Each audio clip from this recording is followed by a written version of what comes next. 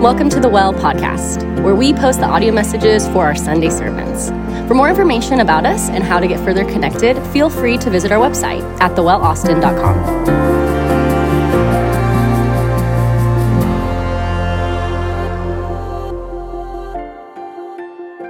All right, my name is Ian Fletcher. I am a covenant community member here at the Well. I am on Teardown team, and I attend the Hyde Park CG. First place at CG Olympics this year. All right, and I'm going to be reading from Ezra 7, 11 through 28. So bear with me. I may get out of breath halfway through this. All right, so this is a copy of the letter that King Artaxerxes gave to Ezra the priest, the scribe, a man learned in matters of the commandments of the Lord and his statutes for Israel. Artaxerxes, king of kings, to Ezra the priest, the scribe of the law of the God of heaven, peace. And now I make a decree that anyone of the people of Israel or their priests or Levites in my kingdom who freely offers to go to Jerusalem may go with you. For you are sent by the king and his 7 counselors to make inquiries about Judah and Jerusalem according to the law of your God, which is in your hand, and also to carry the silver and gold that the king and his counselors have freely offered to the God of Israel, whose dwelling is in Jerusalem, with all the silver and gold that you shall find in the whole province of Babylonia, and with the freewill offerings of the people and the priests vowed willingly for the house of their God that is in Jerusalem. With this money, then, you shall with all diligence buy bulls, rams, and lambs with their grain offerings and their drink offerings, and you shall offer them on the altar of the house of your God that is in Jerusalem. Whatever seems good to you and your brothers to do with the rest of the silver and gold, you may do according to the will of your God. The vessels that have been given you for the service of the house of your God, you shall deliver before the God of Jerusalem. And whatever else is required for the house of your God, which it falls to you to provide, you may provide it out of the king's treasury. And I, Artaxerxes the king, make a decree to all the treasurers in the province beyond the river, whatever Ezra the priest, the scribe of the law of the God of heaven, requires of you, let it be done with all diligence, up to 100 talents of silver, 100 cores of wheat, 100 baths of wine, 100 baths of oil, and salt without prescribing how much. Whatever is decreed by the God of heaven, let it be done in full for the house of the Lord of heaven, lest his wrath be against the realm of the king and his sons. We also notify you that it shall not be lawful to impose tribute, custom, or toll on any one of the priests, the Levites, the singers, the doorkeepers, the temple servants, or other servants of this house of God. And you, Ezra, according to the wisdom of your God that is in your hand, appoint magistrates and judges who may judge all the people in the province beyond the river, all such as know the laws of your God, and those who do not know them you shall teach. Whoever you will not obey the law of your God and the law of the king, let judgment be strictly executed on him, whether for death or for banishment or for confiscation of his goods or for imprisonment.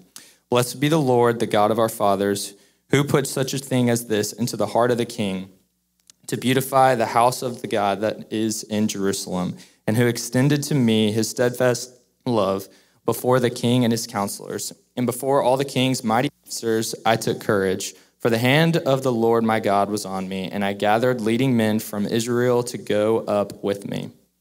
This is the word of the Lord. All right. My favorite people, how are we? Cool. Someone said that their CG was going to play word bingo with my phrases this week, and that the first bingo sheet would be blank phrase, how are we? And so I said I do that because that's the only time that over 60% of the congregation talks during the sermon.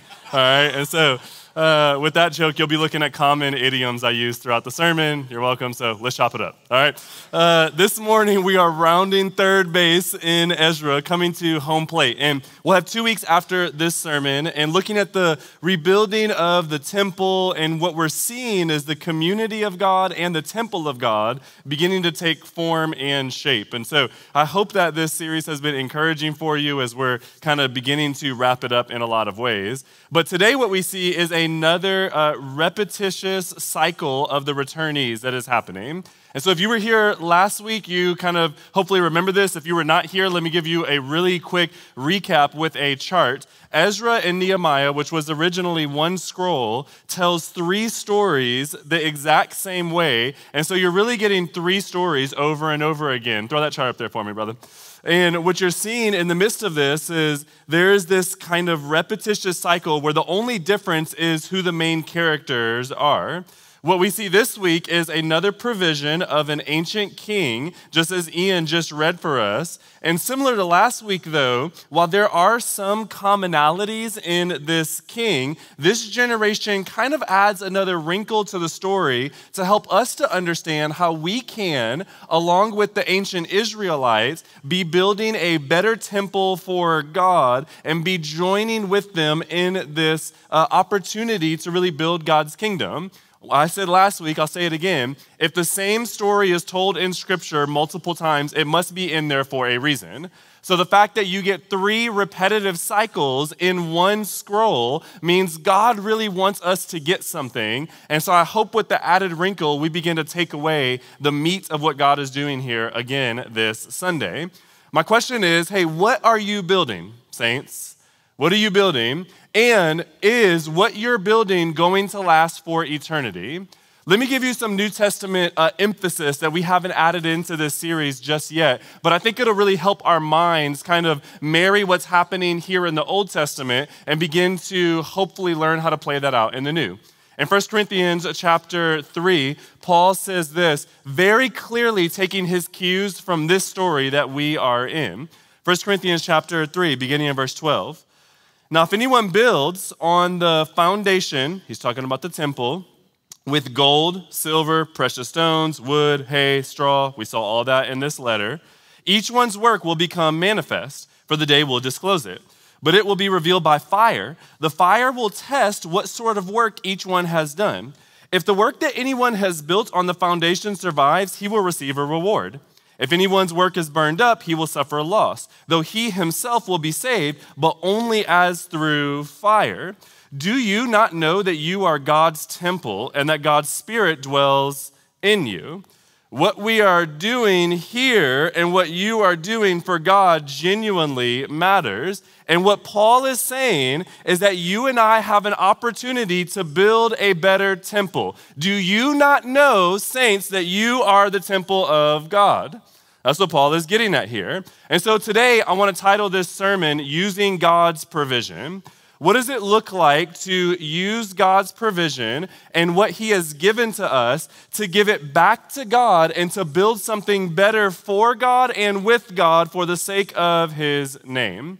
I remember in high school, I was really desiring to go to this place, but I was at my dad's house and I was alone by myself. I'll be 100% honest, I don't remember what I was trying to go to, but it felt really important, like a homecoming or some big football event or something. And I remember longing for my dad to get home and him not showing up. And me realizing I was going to miss this, I kind of started getting frustrated. At one point, I looked out the window and I saw that my dad's truck was still there. So I was like, did I just miss? Is he sleeping in the other room, right? So I went into the other room and saw he wasn't there. And then as I came back out, I realized that he had left the keys sitting on the counter.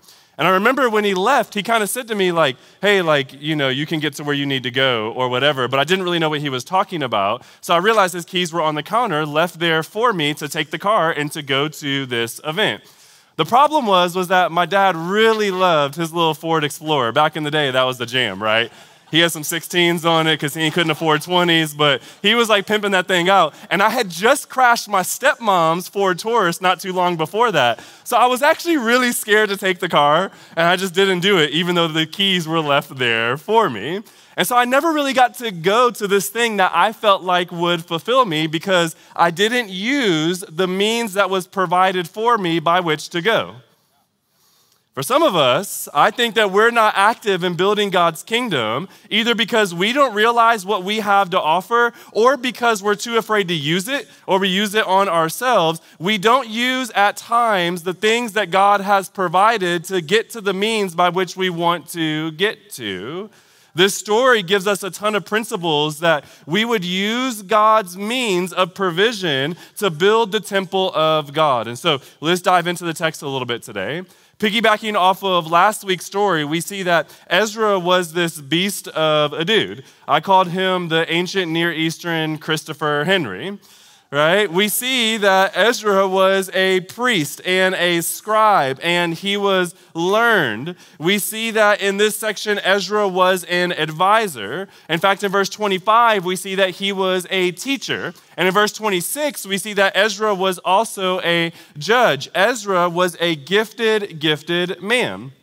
And with these gifts, with these skills that he had, remember we talked about last week, he had his lineage, he had his natural skills, he had his biblical aptitude. He was using all of them to build up a dwelling place for God, and that was a clear call out to us. Well, this week continues in all of this gifting of Ezra, and what I believe is telling us is that we too are to use the gifts or the skills that God has given us to build up the temple of God, which 1 Corinthians would tell us is the people of God. Do you not know that you are the temple? We, like Ezra, should be using our gifts and skills for this purpose as well. So are you someone who's a beast with the scriptures? Are you a naturally hospitable person? Do you have the gift of intercession? Prayer draws you in and others into the presence of God. Do you have natural gifts like we discussed last week? Do you have leadership gifts or administrative gifts? Are you just a, generally speaking, welcoming person? Do you love children? Do you care about justice? Do you have a heart for the nations? Are you gifted with finances? What does it look like to take the things that you have and to use it to build God's temple, the people that are around you? Or to reach those who are indeed sheep, they're just not here yet because they have not heard the voice of the Father, but they will hear the voice of the Father through you. Are you building up the church of God? Do you recognize that these gifts that you have, they come from God, and are you using them, God's provision to you, to build up the temple of God that is around you? Do you recognize that you have the keys, saints? They're sitting there on the counter. And do you use those keys to drive that car to get to what you want to do? Are you using God's provision to build up the temple of God?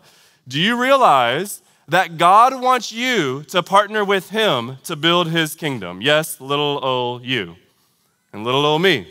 That God wants to use us to build the kingdom of God. So Ezra was this beast of a dude. In irony, what we see in this section is most of what we're about to read is actually a letter from a pagan king, but inserted into scripture. That context is really important. So we see this long letter that from King Artaxerxes. Art is what they called him in the hood. And so K-Art really had this fear of God, right? But what do we see? Like, how did the king know all of these things about God? How is it that the king had this much fear and reverence? How did he know God the way that he did? Notice several reasons from his letter why I'm saying that. He calls God the God of heaven. That is a really, really high name, right? Like he is the God that is reigning over all, the God of heaven. He also is the God of Israel. Notice multiple times it also says that he is the God, or that God is the God of Jerusalem, or in Jerusalem, over and over and over again. Furthermore, in verse 24, it says that Artaxerxes actually knew the temple personnel and who was supposed to be building up the temple. He also, in verse 14 and 21, knew the importance of God's law. He also knew in verse 17 all the sacrifices that Yahweh would want sacrificed to him. And I could go on with examples in the midst of this letter. How in the world did Art know all about this about God? Like, why was his reverence so high? I would say there's probably two reasons. One of them is no doubt the influence of the Jewish leaders like Ezra that were around him that were unashamed of their faith. Daniel, the predecessor to Ezra, was very clearly bold with his faith in the midst of foreign kingdoms. And this encouraged other Jews to maintain a level of boldness as well. Artaxerxes could have only known all of these things through the testimony of Ezra and others. He was not Jewish. He's never been to this region. He does not worship this God, yet seems to know more about God than a lot of Christians know about God. Hello. Meaning, part of the provision of God came because of the evangelistic influence of Ezra, despite the fact that there was no indication that this king ever converted and started following Yahweh as God. Ezra was just really skilled at his job, and he was extremely faithful in his witness, and this won the king's respect, and through this caused him to be extremely generous to God's people. Do you realize the reality of what we're saying here? Listen, Ezra was faithful, right? Not just Ezra, though, but other Jewish leaders as well. Because Esther comes right before Ezra, and in irony, Esther was the queen of Artaxerxes' dad. Now, it's unlikely that Artaxerxes came from Esther. You remember that kings would have multiple wives back in the day. But nonetheless, Artaxerxes grew up in the household where he saw this faithful Jewish woman literally save all of the Jews. And so her testimony mixed with the testimony of Ezra, probably mixed with Nehemiah and others, caused this king to realize the beauty of God. Now there's multiple people being faithful here. So what am I getting at? Well, Ezra and Esther and others are using their provision of faith to cause them to be bold about sharing the goodness of God, and what this garnered was favor and provision. Do you believe that God can still do this type of thing through your faithful witness today, family? I think about even for our church. When we were in Campbell Elementary, we began to outgrow that space. And because Austin costs $1.6 billion to get any sort of space, you all know that who are trying to buy a house, I'm sorry, you're going to be renting forever. But your reward's coming in heaven. Praise God. Hallelujah. Okay? But we could not find a space, and so we began to look around, and we finally found Martin Middle School. The problem with Martin Middle School was that they had not allowed churches to use that space, and just to be candid, there was a little bit of hostility about us coming in and ruining their floor and ruining their stuff, etc. And so what we did was we just asked Campbell Elementary to be a witness for us to Martin Middle School. And what they began to tell them was, hey, these literally are people that you want inside of your school because they will bless it. But I would really encourage you not to give them this space so that they stay here, because we want them staying here. And that began to be a witness to us, and it opened up the door. Despite the fact that I don't think that anybody at Campbell Elementary ever came to faith because of our witness, we were faithful, and this began to pave the way of favor by which we can then grow and expand as a church. And so are you being bold? Are you using your faith to try to win others? Part of the command of God, but also recognizing that when your faith matches your actions, it often paves the way for you and for others, even in the presence of people who think that they are the King of Kings. Did you realize what Artaxerxes called himself here? He said, the King of all kings. And so I say that there were two reasons that Artaxerxes was generous. The first one was because of the faithful witness of others, but the second is probably a really selfish reason, which we can see even as he starts his letter. He thinks he's the King of Kings. So he did not convert to worship Yahweh. He would have known better than to blaspheme God like that. Verse 23, actually, it's pretty clear Artaxerxes' intentions here. He was just trying to please, in his mind, a foreign deity. He did not want his wrath to fall on his sons. And in fact, in verse 24, we see the exact same treatment of other captured countries in Persia from extra-biblical accounts. In other words, there are historical ancient documents referencing this king of kings that would go into conquered nations from Persia and bless them so that their gods would not be against Persia. But Ezra saw this not just as policy, but Ezra recognized God working and using this king's selfishness for Israel's advantage. So despite Artaxerxes' intentions, Ezra sees God through this and is using this to advance God's purposes. And so Ezra is using favorable situations as God's provision and is using this to do what God has called him to do.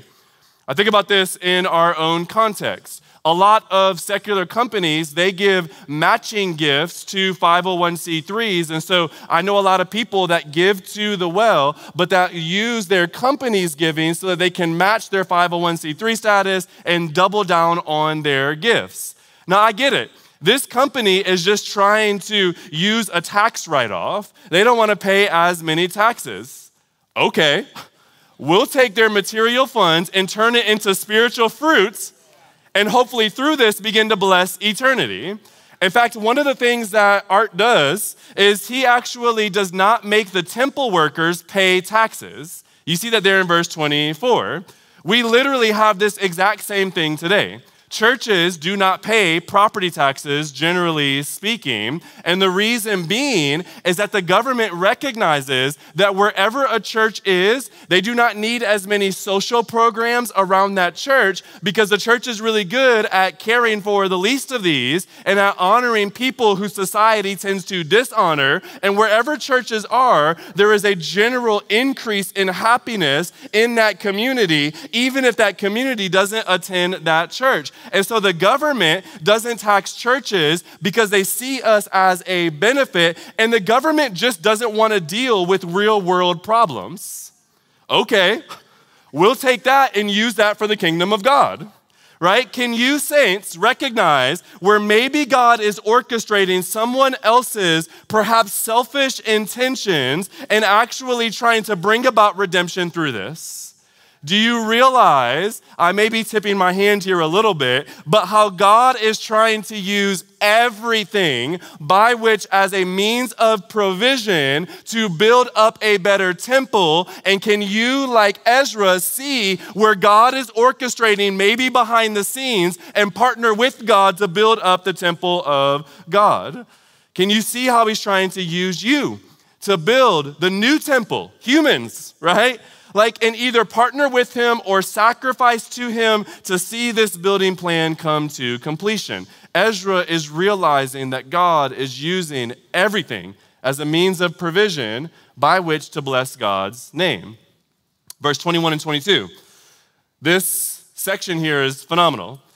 This is enough grain, salt, wine, and oil for about 2 years of temple service. If there's some foreign king amongst us who would like to pay for 2 years of the well's expenses, the Lord bless you and keep you, right?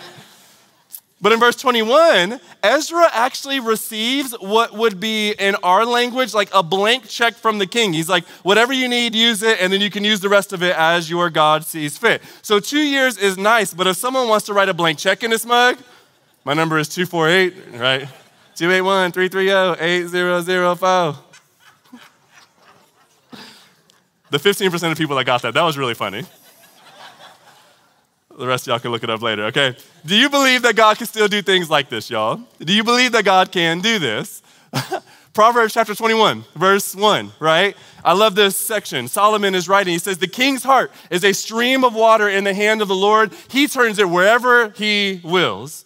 One of the teammates in exegesis this week, while we were walking through this, said that this story challenges his prayer life because it's so unexpected that God would use someone like this to build up the house of God. It is unexpected, but Ephesians chapter 3, verse 20 would also tell us that to him who is able to do far more abundantly than all that we ask or think according to the power at work within us. I mean, he did give us his son, didn't he? So how would he not use other things to build up you as he's trying to reach you because God loves you? Do you realize where God is moving and partnering with him?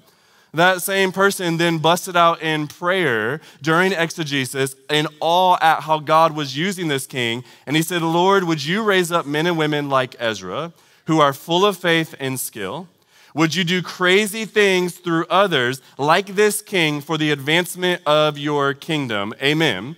And so rather than putting the application of prayer at the end today like we have throughout this whole series, I want to put it right here in the middle. Do you believe that God can do this? I would invite you in our church to pray, God, right? Please help me to use your provision to build your temple and provide for us in unexpected ways. Would you pray that? That God would provide for us, for you, in unexpected ways. Not so that you can finally afford that house in Austin, although maybe that will be a blessing to many, but so that you can actually build up God's kingdom in unbelievable ways and be storing for yourself treasures in heaven, because Paul says any of the work that you do that makes it through the fire, there's going to be a reward for you. Do you believe that, saints? Do you see what God is calling you into? Do you believe that God can raise up rulers today the way he raised up Artaxerxes? CEOs that are willing to bless the church, or school board, or politicians, or athletes, or artists, or business owners, or realtors. All of them are water in God's hands. He can walk right on top of that water and do whatever he wants with it. Are you praying and where God is providing, even through surprising sources? Are you realizing through surprising generosity, are you then using this to just consume for yourself, or are you using it to build a better temple? Look, y'all, I'm trying to get us to invest in eternity in this mug. I don't know if you've realized throughout this series what my heart has been, but that's been my heart, that you have an opportunity to invest in eternity. Are you doing it, family? Are you doing it? Can I make a quick side point that's really important for us, I believe, here? I don't know why I asked that, because I would go even if somebody said no, okay? But I do want this to serve as a little bit of a warning and a little bit of a challenge for us. Even though this king seems to be moving with a little bit of policy and selfishness here, there's no doubt at least some reverence for God. Like if he thought that God was a puny God, he would not have offered up all of this money and all of these people and all of these resources. So clearly there's some reverence for Yahweh. It's interesting because this pagan king seems to have more fear and reverence for God than a lot of the Israelite kings had for God. In fact, what this king commands Ezra to do are things that they're supposed to already be doing as the people of God. So this is sort of a rebuke. Why did they not do these things when Zerubbabel was on the scene? Like, why were they not already doing all of this? The repetition of command and provision of God having to provide again, is coming from someone who does not have a covenant with God. He's a foreign king. And yet, he's calling them to remember their covenant with God. Dang. I hope that's convicting enough without me even going into the point. Actually, never mind. Let me go into this point. All right? When people say, aren't Christians supposed to be? Now listen, sometimes they're bugging y'all. They're trying to get you to obey their covenant and forsake your covenant with God. You don't got to listen to that. But at times, they're calling us to sustain the covenant laws that we already have with God, and this shouldn't happen. And yet I would argue even this is a grace to try to get us to more fully and freely follow God. Y'all feel me? God here is using the provision of worldly challenge to cause God's people to better build God's holy temple, to better fulfill God's mission and vision. Be careful who you reject as not speaking biblical truth. If God could speak out of the mouth of a donkey, maybe that activist that's irritating to you is preaching more truth than the podcast that you frequent. Maybe they're calling you to stick to the commands of God and through this to build the house of God, even if they're foreign kings and don't even know God, right? Like we need to realize that God is trying to draw our attention to that which actually matters, and we as a people can easily be diverted, saints. We can easily build this house instead of God's. Now notice in this section, the king provided all of this silver, right? So it would have been tempting to just relax, to lean back like Fat Joe, right? Relax. And God's provision, it comes from the outside, so it's easy for us to think that we don't have to do too much, but there's still the free will offering of God's people. That was my third rap reference in this song. I'm trying to get everybody to get in, right? Some of y'all know the lean back one. Okay. Listen, it's mentioned multiple times in this section, right? Verse 15, verse 16, verse 16 again. There's this free will offering from the people of God. And so just because others are killing the work doesn't mean that you're not needed. Hello, right? Just because someone is discipling 20 people does not mean that they can disciple 200 people.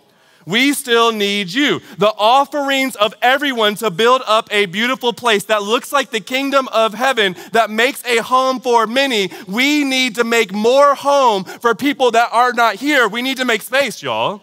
And God wants to use you to do that. You are likely more significant than you realize. Do you hear me, saints? You are more significant than you give yourself credit for, unless you think that the Holy Spirit is a weak God. But the Holy Spirit dwells inside of you, wanting to gift to you, wanting you to build up the temple of God. So yes, God may be using this massive provision of the king and these massive gifts that are in Ezra, but he also wants to use the sacrifices of many to build up a beautiful place. Do you realize you have the keys to the car? Do you see it? Okay, there's still a ton of meat on Artaxerxes' letter. Y'all can discuss it in CGs this week, because y'all are picking back up this week, right? But Ezra, he ends this section with just 2 verses, but these 2 verses should really influence us.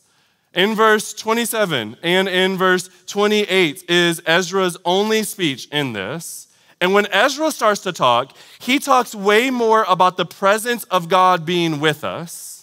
You see, the king is talking all about provision, and praise God, provision is good. But when Ezra talks, it's all about presence. And presence, dear friends, is better than provision. Do you long for the hand of God to be present before you, or do you long for the heart of God to be present within you? This is where we need to begin to shift our perspective. In fact, I would argue that all of this provision led to praise. And so when God provides for you, dear sister and dear brother, I hope that one of your first acts is to praise. Because we'd be completely missing the point if we did a bunch for God, but never saw intimacy with God in the process. Here's the reality. Think about what the Israelites are doing here, y'all. Don't get lost in the Old Testament, right?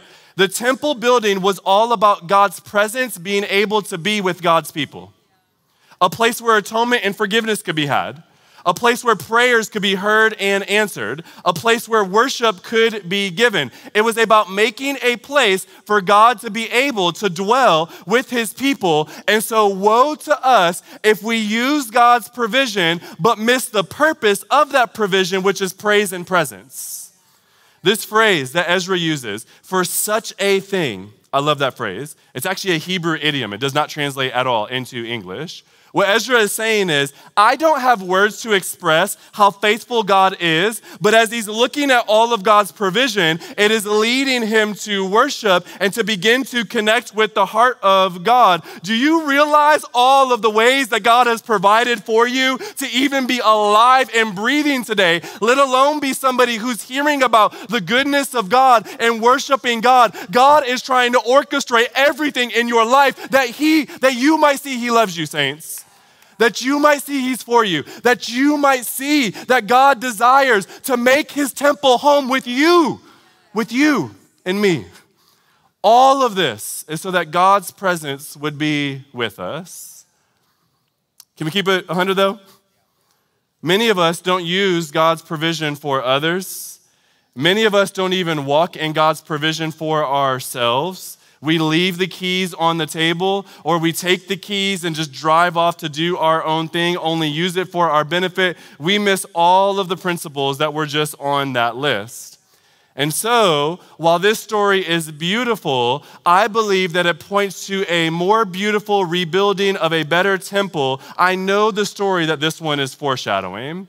And if we miss the foreshadow of this story, we'll walk out with a bunch of moral commands, but not a whole lot of worship. We'll walk out using God's provision rather than seeking God's presence. But I know the presence this is pointing to. You see, Ezra the priest went to the King of Kings and asked that the temple would be built, and it was. But Jesus, the better priest, went to the greater King of Kings and asked that a new temple, you, would be built, and guess what? You were. This king gave up supplies from his own kingdom to build the temple. Our king did not just give up supplies, he gave up his one and only son. And the son did not just give up supplies, he gave up his blood to build up a kingdom, to come to this kingdom of earth and to find a bunch of ruined temples and to begin to rebuild us into the house of God. Artaxerxes sacrificially provides all of this money for this resource, but Christ's blood was a better sacrifice, and Jesus is the better picture of this story. He's building a better temple, you. Jesus is building you. In fact, y'all, let's keep going in this. In verse 26, it says that if you did not keep this king's decree, then guess what would happen? Judgment, death, banishment, imprisonment, and the same is true for us. Each of us has broken the King of Heaven's edict. We've selfishly used God's provision for ourselves. We have not built into others. We do not follow God's law. We deserve judgment and death and banishment from God but Christ. He was judged and he died and he experienced separation from God so that you and I, through belief in him, would not have to. Meaning, family, that even where we fail to keep all of the principles that's mentioned, Jesus did not fail. Not one of these things. Jesus died that you might be cleansed and might be rebuilt. But he did not just die, he also ascended. And when he ascended, he sent the Holy Spirit of heaven down to give us gifts that are better than wheat and silver and gold and salt. And he will empower you to be like Ezra, to be temple builders as well. Jesus is the better Ezra. And you are the better temple, and you have been given a better gift, the Spirit of God, meaning you and I can now be the better Israel, responding to the provision of God, the King of Kings, and offer free will offerings to God and build up temples, 1 Corinthians chapter 3. Do you not know that you are the temple of God? And so I asked the exact same question that I've asked in 4 of the last 5 weeks. What and how is God calling you to build? What, how, who is God calling you to build? How can you use everything to truly build into others, the people of God, a better temple of God? Listen, I know many who are already killing the game at this, y'all. I think about Madeline Wolfenden or Thomas Peevler or Brian Arfman or Felicia, Anthony, Dana, Courtney Harris, all killing it with kids, like serving almost week in and week out to build up the next generation. I think about Antonio and Abigail Del Pozo, who's using real estate, the platform there, to try to advance God's kingdom through that means. I think about Anthony Davis, who's just excellent in his work and is trying to lead this into favor with others. I think about Ben and Michaelyn Brown, who is wanting to cultivate a heart of prayer for their own family, but then also bless our church with a heart of prayer as well. Think about Chris So, who has been a CG shepherd and a host and on the welcome team and on the worship team and generally shows up early and stays late and is wanting to help in whatever way that he can. I think about Joelle Jung, who's in student ministry or on the host team or is an admin for her group and is super involved in the Weber East CG. I think about Emma Lee, who's a CG shepherd and on the worship team and on the FAM, foster advocacy ministry, and a foster mom herself, but still serving. I think about Linda, who's on the prayer team and is super involved in CG and is wanting to bless others. I think about Thomas Solomon, who's on the setup team and the teardown team and all the events team and is literally willing to help anytime you ask this man for help. I think about Virginia, who is on the setup, or the CG host, and just the longevity of her serving, or Tucker Steele, or Chris, who's been running sound for week after week after week, or CG Shepherds, you know you, right? Like worship team, you know what you've done this past year even. I could name dozens and dozens of more. You know you. You know you. If you're in the midst of that. My encouragement to you would be keep building. Like, don't grow weary in doing good. You are doing something that God is writing down in his book. Revelation tells us that will be sung about for eternity. What you're doing matters. It matters. Figure out how you can keep your hand strong so you keep your hand to the plow and do not look back until he returns. For each of us, though, even if we're faithful, is there more or different? Is there something that God is calling us into? Just this week, as I was praying through this, in irony, for the past 3 weeks, I felt God leading me personally to serve him more in a certain area. So are you sensitive to God's spirit and to God's word to know, like, what are you building? It's interesting. Let me end with this thought. The only reason that Ezra could have courage, look at verse 28 again, was because that God's hand was on him. Do you realize when God's hand is on you, saint? Do you sense it? Like, do you realize the keys are on the table? That God is like, you can drive the car. You can go. If we realize the hand of God more quickly and moved, I think you would experience the heart of God more fully, and this would ignite your soul with the flames of passion that would last for him throughout all of eternity. It would last every trial. It would prepare you for a great reward. I pray that you would recognize God's provision and use that provision for the sake of his temple, humans around you. May we forever do this for the praise of his glory. Amen. Amen. Hey, I love you guys like crazy. Let's pray together.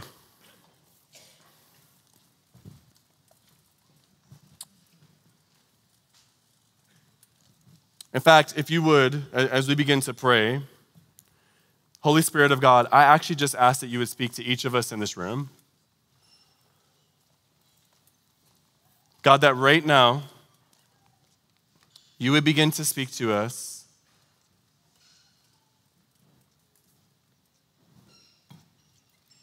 What is it, precious Spirit of God, that you are calling us to do?